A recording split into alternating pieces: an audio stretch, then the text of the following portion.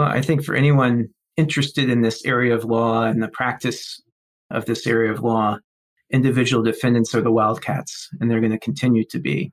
We talked about their incentives to do whatever it takes to avoid the deprivation of liberty and being imprisoned. And here there's some very aggressive arguments and frankly creative arguments that have been made to try to get access to more information. Welcome to the Hughes Hubbard Anti-Corruption and Internal Investigation Practice Group's podcast, All Things Investigations. The Hughes Hubbard Anti-Corruption and Internal Investigation Practices Group represents many of the premier companies around the world, providing advice on issues spanning the full anti-corruption and compliance spectrum. In this podcast, host Tom Fox and members of the Hughes Hubbard Anti-Corruption and Internal Practice Group will highlight some of the key legal issues involved in white-collar and other investigations, both domestically and internationally. We will tackle topical issues involved in investigations, as well as explore how companies can prevent and detect issues that arise in conducting investigations on a worldwide basis. Today's episode features Mike Hunicke. Mike is a Hughes Hubbard & Reed partner who has spent his career in both Washington, D.C. and Paris, France.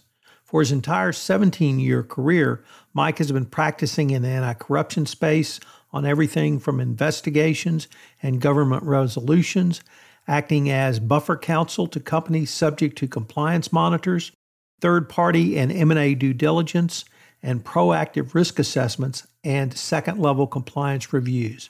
Most recently, Mike and his Hughes Hubbard colleagues were recognized for their role on the Airbus case by Global Investigations Review. Hello, everyone. This is Tom Fox back for another episode, and today I have with me Mike Hunicke.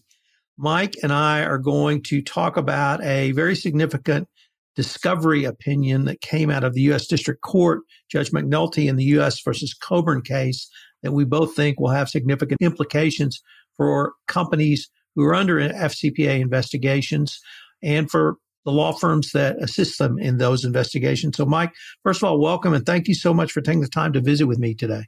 Thanks very much, Tom. Very happy to be here. So the Coburn case comes out of the Cognizant Technology case, one of the most fascinating FCPA matters, probably starting with the fact that Cognizant got a full declination because of the actions they took both in responding to allegations, investigating the matter, cooperating with the government, and remediating the deficiencies which allowed the alleged conduct to occur. But two of the individuals, former employees at Cognizant Technologies, the COO and I believe the general counsel, have been criminally indicted by the government. So, Mike, could you maybe pick it up from there? Sure, Tom. For those of you who track how long the tail of an FCPA allegation can be, this is a long one. The conduct occurred in two separate conference calls in April 2014, at least as is alleged by the indictment. And as you noted, the settlement that the Cognizant was able to obtain of the both DOJ and then SEC investigations happened in February 2019. And on February 14th, 2019, Gordon Coburn, who was at the time of his employment the president and the CFO, and Stephen Schwartz, who was at the time the chief legal officer, were indicted for their role in this scheme. Basically, it relates to an alleged bribe of $2 million to a local government authority in India for permits for construction of an office campus that they were building there. In about January of 2016, again, as is alleged, the defendants were participants in the reimbursement of the bribe. And then there was a report to the compliance hotline that then prompted eventually them to leave the company and the company to begin the path of investigation and then cooperation with the government. What's particularly dramatic and interesting in this case is that not only are the defendants fighting right now the indictment, they both have pled not guilty, but they've made some pretty unusual claims about how the government handled the investigation and how Cognizant itself handled the internal investigation and its cooperation with the government. And we've seen allegations before of government outsourcing. We've seen cases, for example, of an improper absence of an upjohn warning where individual employees may have thought that they were part of the representation external counsel was giving. But this takes it up a notch and alleges that the government, through Cognizant, actually infiltrated the law firm of the CLO, that the government gave unquestioning deference to the internal investigation, for example, by not re-interviewing the witnesses and not challenging the redactions or claims of privilege by Cognizant and its lawyers, in addition to the standard kind of outsourcing arguments. There's also a focus on the potential applicability of the Supreme Court's decision in Garrity, which held that a government employee, in that case, an employee at a government agency, who was given the choice between self-incrimination or forfeiting his job by refusing to cooperate in an interview, had his constitutional rights violated. And the government can't do indirectly what it can't do directly. So defendants are alleging that that also may have happened here, although that particular part of their defense is something they're anticipated to brief later in the hearing. There was a very significant holding then by Judge Kevin McNulty on February 1st on a raft of discovery motions to compel by the defendants. And these have pretty significant implications for those of us in the internal investigation space, really of any kind, FCPA or otherwise. And really this Judge McNulty's opinion brings back a lot of the first principles. Why are we here? What are we doing? And primarily, to me, one of the most interesting aspects of this is the fact that if you're sharing with the United States government privileged information, you've waived privilege by doing so, and that's not controversial or new. But Judge McNulty then further granted a very broad waiver, a subject matter waiver of the privilege. So not only were interview memoranda from which external counsel read summaries to the government considered to have lost the protection of attorney-client privilege, but all documents supporting those memoranda, cited in those memoranda, drafts, notes, or anything else based on which those memoranda were prepared, were all ordered by Judge McNulty to be produced. There was another point that I wanted to raise, at least initially, Mike, which was using an oral or making an oral presentation to the government. And the judge did not criticize making an oral presentation, but he did say, I think, that if you make an oral presentation, the underlying basis of that presentation is also not privileged and subject to discovery. What did you see, if anything, around his comments on the oral presentation? Well, it underscored, Tom, that there's no kind of magic secret or magic protection that you get by doing something orally rather than in writing. And I think there is a natural preference to maybe have an initial conversation orally with the government. But for me, this underscores the importance of actually then reducing that to a writing very soon afterwards. I assume that some of the thought behind giving an oral presentation and maybe not reducing it to a writing later is an idea that maybe you have some flexibility afterwards or there's room to argue. I think in mine, and I think probably most of your listeners' experience is no one ever wins a I said, you said argument with the United States government. And so if you're going to waive privilege anyway, it's probably a good practice to document what you think you said, not only so that you and your client can anticipate what the potential waiver might be, but also to help you later if you do have to make arguments against individuals who are pleading not guilty and fighting the prosecution about where the waiver line might have been drawn, and maybe with the hopes that it wouldn't be quite so broad as Judge McNulty has drawn it here. Mike, and I won't speak for you, but I'll speak for myself that perhaps when I was practicing, my default position was an assertion of the attorney-client privilege. And I think we may have seen perhaps an over-assertion of that privilege. So I was wondering if you could talk about, one, the dangers of over-asserting the privilege and the nuances that an attorney actually has to go through to successfully assert the privilege.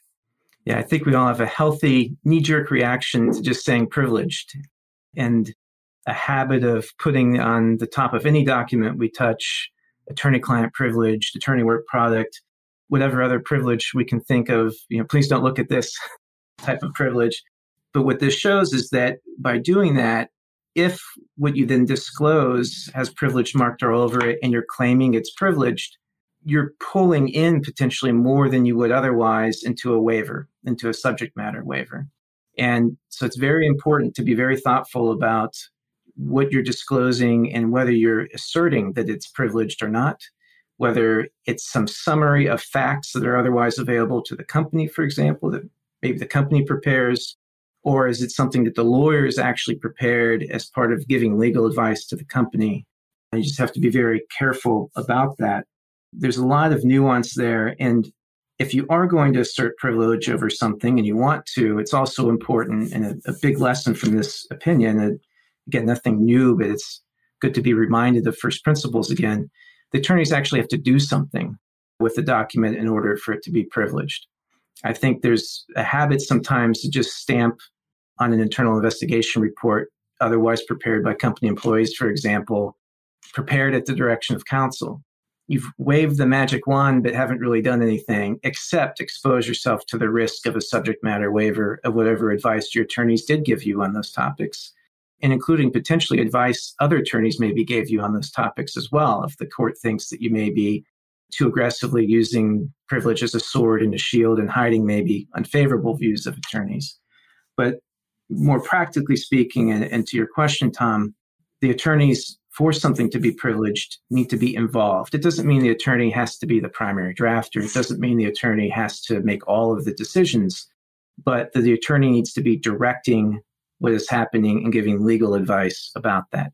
So, for example, it's helpful sometimes if the attorney is giving instruction to the review team, even if the reviewers themselves are not all lawyers, but as they need to be doing work that's preparing facts for the lawyer to give legal advice.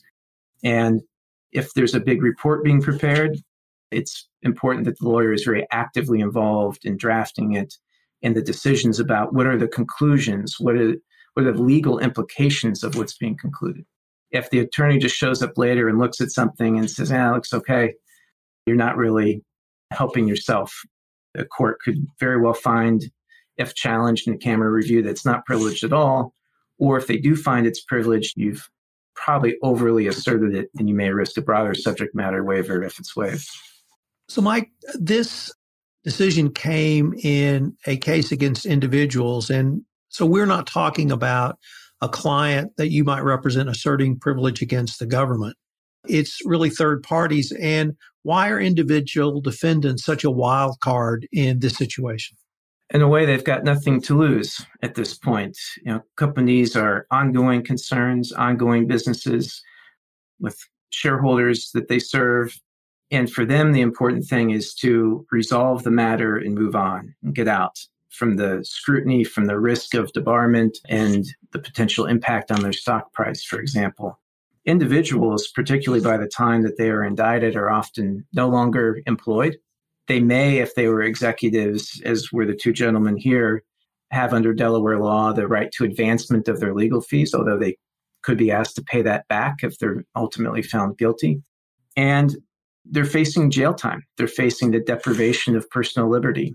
And so I think that they are much, much more hungry for risk and have a much higher risk appetite than your typical corporation, particularly your typical publicly traded company. So it's not surprising to see them really throwing the kitchen sink at it in furtherance of their defense. And I imagine, as you said, we're not talking about a company that we might represent. And obviously, Hughes Hubbard, my firm, doesn't represent anybody in this case. But I would imagine that they are none too pleased with the perceived infiltration of their legal team by the government, or the way, probably in their view, the company turned on them. Let me pick up on something you raised a little bit earlier, and when we were talking about oral presentations and how that can potentially lead to, I think you used the word flexibility, but I might use the word confusion, or at least differing interpretations. Why is it so important that a company have a clear record when it sits across the table with the government? If there's a dispute, it's not going to come up in the next week or two. It'll come up years from now.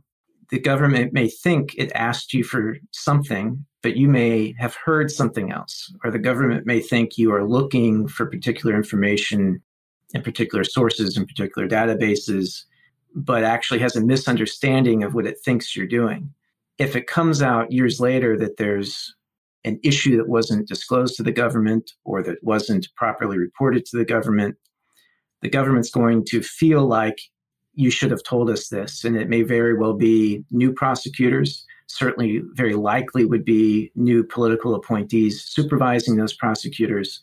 And if all you have is kind of a handwritten notes in your notepad about phone calls you may have had with the government and can't really remember whose initials were whose and who was on the call or not, the government is certainly going to consider the burden to be on you if you're telling the government, no, you understood exactly what I was talking about.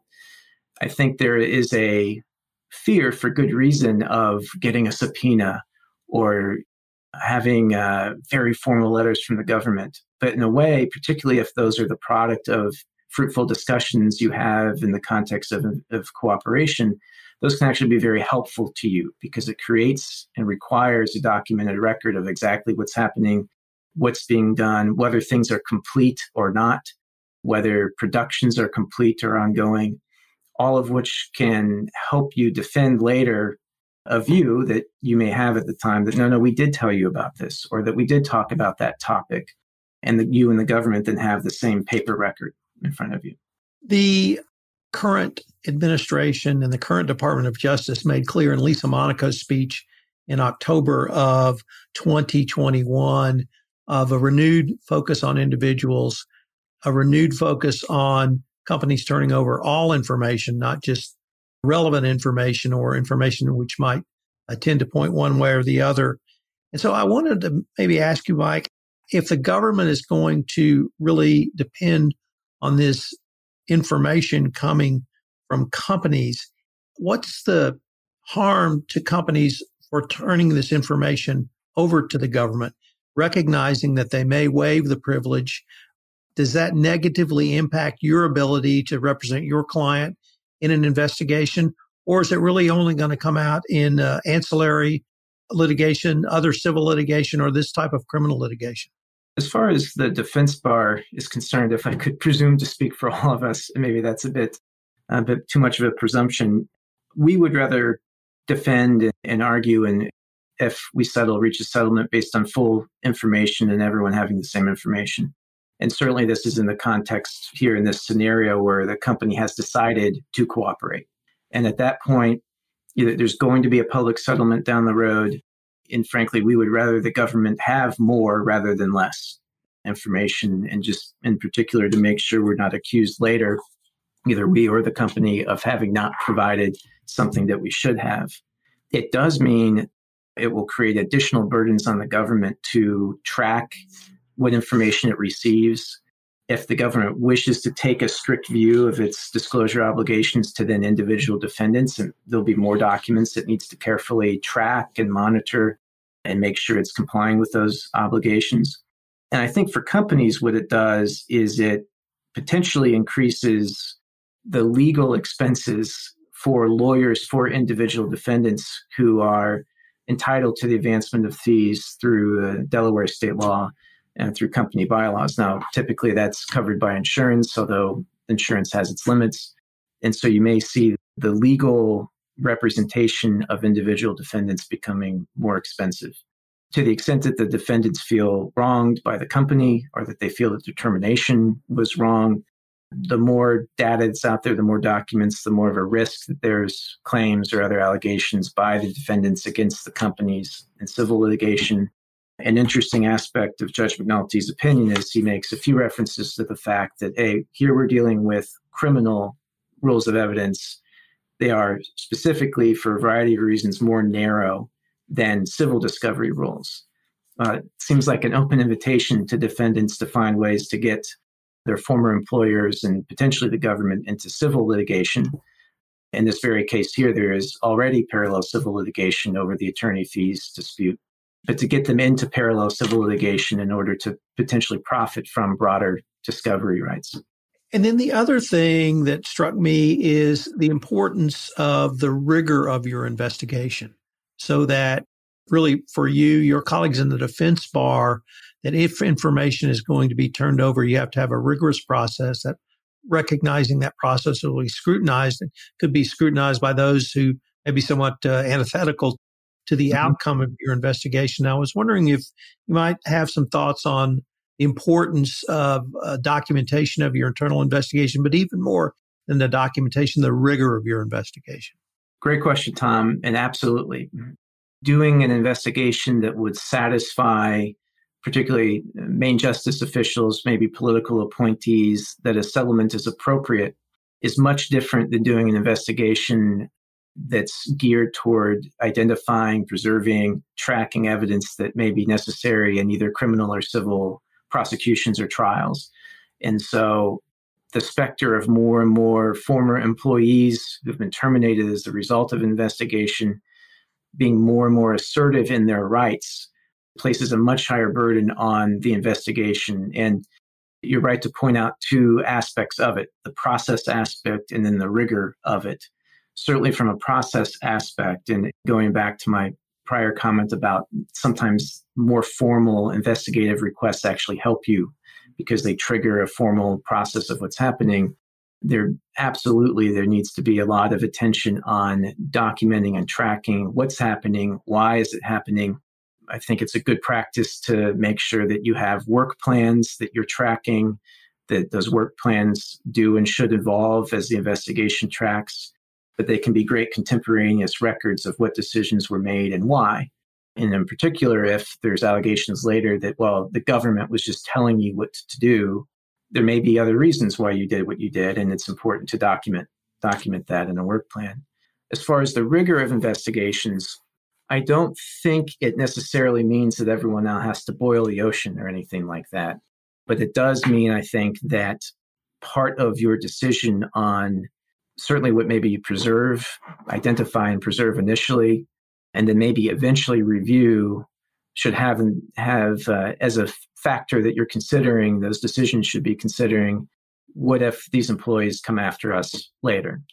I don't know that it means that the depth of an investigation, the actual, how many people you interview, what documents you prioritize for review necessarily has to change at the outset. I think that still would need to be focused on, was there an FCPA violation? And if so, what happened and why? But you'll need to anticipate that you'll be receiving requests that are much broader, potentially from employees, and potentially also from the government, who has a much higher evidentiary burden to prosecute an individual in court than they might to decide to agree to a settlement. Mike, near the end of the court's opinion is a decision that I think only a true personal jurisdiction aficionado or geek would enjoy. But I wanted to ask you a few questions about that because I thought it had some significance that we don't see in a lot of FCPA cases. If I could set it up a little bit, there's a sister company of the Indian subsidiary with an office in the United States. It did work unrelated to the Indian company, but the defendants attempted to initiate discovery by serving the sister company, and the court held that was not going to be allowed and quashed that motion. Could you maybe walk us through the personal jurisdiction and why we really don't get to see that issue debated in too many FCPA cases? Sure, Tom. And at least for your listeners who didn't fall asleep or have violent flashbacks to law school, happy to respond to that. It is interesting because in the world where we're really dealing with what I and others before me will call prosecutorial common law, the settlements, setting the law, setting expectations. One of the things that you notice over the last decade or so is that the government completely tramples over any corporate formalities, or at least maybe put it a different way. Companies admit that there's no relevant corporate formalities when they, in the statement of facts that are attached to deferred prosecution agreements or plea agreements.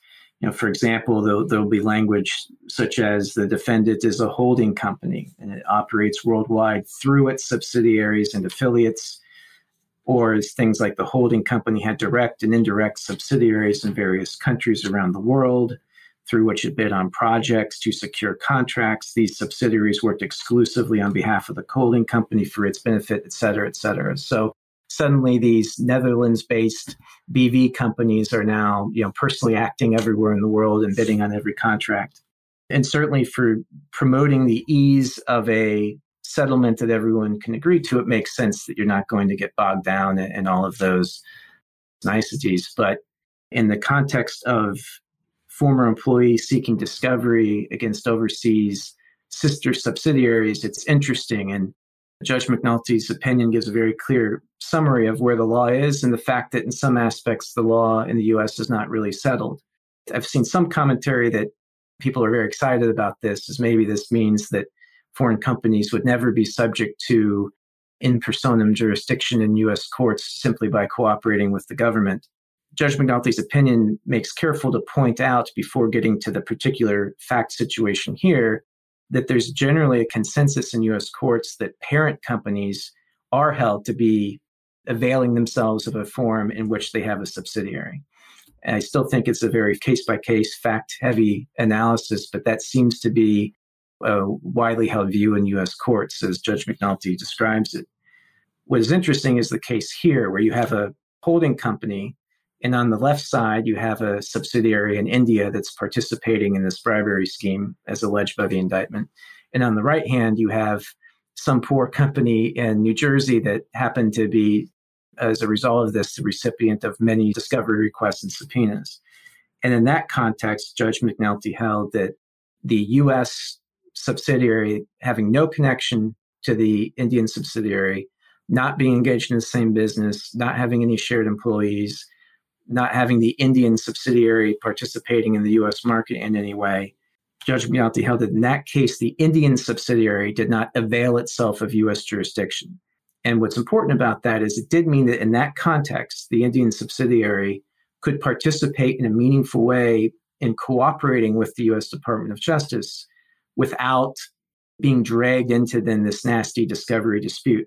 And I think for foreign companies who struggle for good reason with how much they engage or do not engage with the U.S. Department of Justice and what are the downsides or the risks of doing so, I think this is a helpful decision, particularly here where, my view, Tom, from the indictment is that while the Indian subsidiary did participate in the misconduct that's alleged, they seem to have been pressured significantly by the defendants to do so. And I have no doubt that that's part of the way the indictment is spun, and the defendants may, of course, have something to say about that later. But in that case, it's important. And there may not be really anything that defendants can do. The judge mentions that letters rogatory may be a way, then maybe the only way for the defendants to try to convince an Indian court to order discovery of the Indian subsidiary that then could be provided. Those processes are fraught with delay and uncertainty. And the judge himself, in the way he writes the opinion, discusses that may never result in any discovery from the Indian subsidiary for the defendants. Mike, unfortunately, we're near the end of our time, but before we leave, I wanted to maybe get some of your concluding thoughts. And if I could maybe start with, we don't get very many cases on this subject matter, so that makes this decision important. But really, in listening to you and preparing for this podcast, I really think there's a lot of lessons learned for both defense bar, corporate counsel, corporations, and maybe even the Department of Justice. What are your sort of final thoughts on the significance of this discovery, dispute, and decision by Judge McNulty? Well, I think for anyone interested in this area of law and the practice of this area of law, individual defendants are the wildcats, and they're going to continue to be. We talked about their incentives to do whatever it takes to avoid the deprivation of liberty and being imprisoned. And here there's some very aggressive arguments and frankly creative arguments that have been made to try to get access to more information. I think this also is very important for defense counsel and the defense bar, because as we discussed earlier, Tom, you now have this very real specter of subsequent carry-on civil litigation. If the government is going to hold to its policy of reinvigorating its prosecution of individuals, that's going to further create additional cost and a longer tail to the consequence of these things. And so requires, I think, going forward, defense counsel to take a very disciplined and well-documented approach with the DOJ. I don't think it means you can't have the type of informal discussions that are usually very fruitful and very helpful to navigating your way to a settlement. But I do think it means it's very important to document as you go along what you understood the common understanding to be, to make sure it's actually the common understanding, and also to ensure that any production to the government, even if it's in response to a so-called voluntary request from the SEC, which I think would be a mistake to assume it's really voluntary or not, but is meticulously detailed, documented, cataloged, and the reasons why there's any redactions or things held back for privilege otherwise, that's well documented. Because just look at this particular case. The internal investigation presumably started in 2016. Defendants were indicted until 2019. Admittedly, there's been a horrible pandemic, which I'm sure had some impact on the progress of this case. But here we are in March of 2022, and we're still at the discovery stage of these proceedings. So the records have to stand the test of time and stand the turnover in U.S. administrations and fraud section administrations, and be able to be a platform for asserting your view of what happened and why. Mike, we are now at the end of our time, but before we leave, I was wondering if our listeners wanted any more information on yourself, your practice, and the Hughes Hubbard White Collar Defense Group. What would be the best way for them to find out? Well, we have anti-corruption and internal investigations practice group. It's a bit of a mouthful, but we have a practice group webpage at hugheshubbard.com, and you can find links there to our annual or semi-annual alert, depending on how prolific we are as writers, and also to the treatise that we had published with BNA and now Bloomberg BNA on anti-corruption, both in the U.S. and otherwise. Mike, I wanted to thank you for taking the time to visit with me. This is, I think, a fascinating and equally important case, and I look forward to continuing this conversation. Thanks, Tom. This is Tom Fox again. Thank you for listening to this episode of All Things Investigation, the Hughes Hubbard Anti-Corruption and Internal Investigations Practice Group podcast series. We're going to link to Mike Huneke's information on the show notes, so I hope you will check those out. I hope you'll join us for our next episode of All Things Investigations, where we visit with Kenyon Brown. This is Tom Fox. All Things Investigations is a production of the Compliance Podcast Network.